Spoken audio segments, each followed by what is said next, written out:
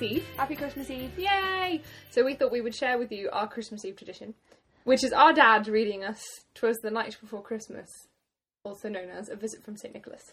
Oh, subtitled. I don't think I ever really took that in. Yeah, that's actually what it's called, but nobody calls it what it's really called. And if you'd like to hear a grown man laugh at the phrase "threw up the sash" in all its vomit joke glory, now is your opportunity. Excellent. So, Merry Christmas for tomorrow. Yay. Now take it away, Papa. The Night Before Christmas, written by Clement C. Moore.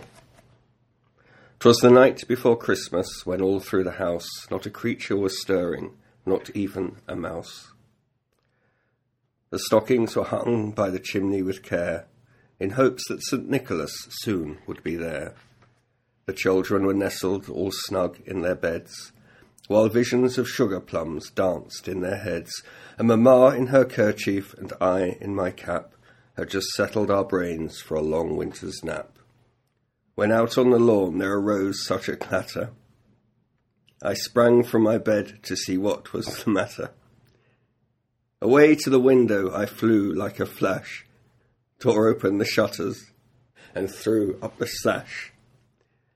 The moon on the breast of the new fallen snow gave a lustre of midday to objects below, when what to my wondering eyes should appear but a miniature sleigh and 8 tiny reindeer, with a little old driver so lively and quick, I knew in a moment it must be St. Nick.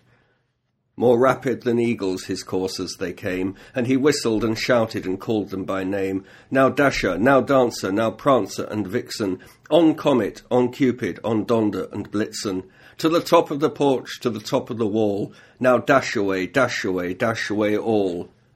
As dry leaves that before the wild hurricane fly, when they meet with an obstacle mount to the sky, so up to the housetop the coursers they flew, with a sleigh full of toys, and St. Nicholas too.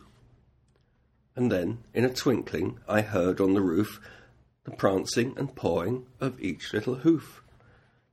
As I drew in my head and was turning around, down the chimney St. Nicholas came with a bound.